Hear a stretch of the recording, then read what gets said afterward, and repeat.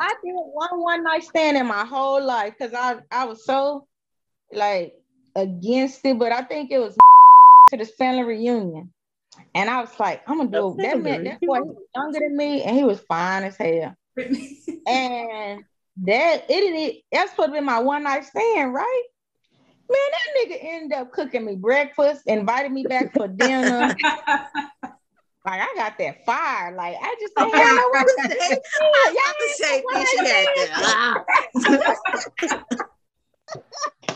I was like, hold on, boy, this supposed to be a one night stay. You supposed to be a one night stand.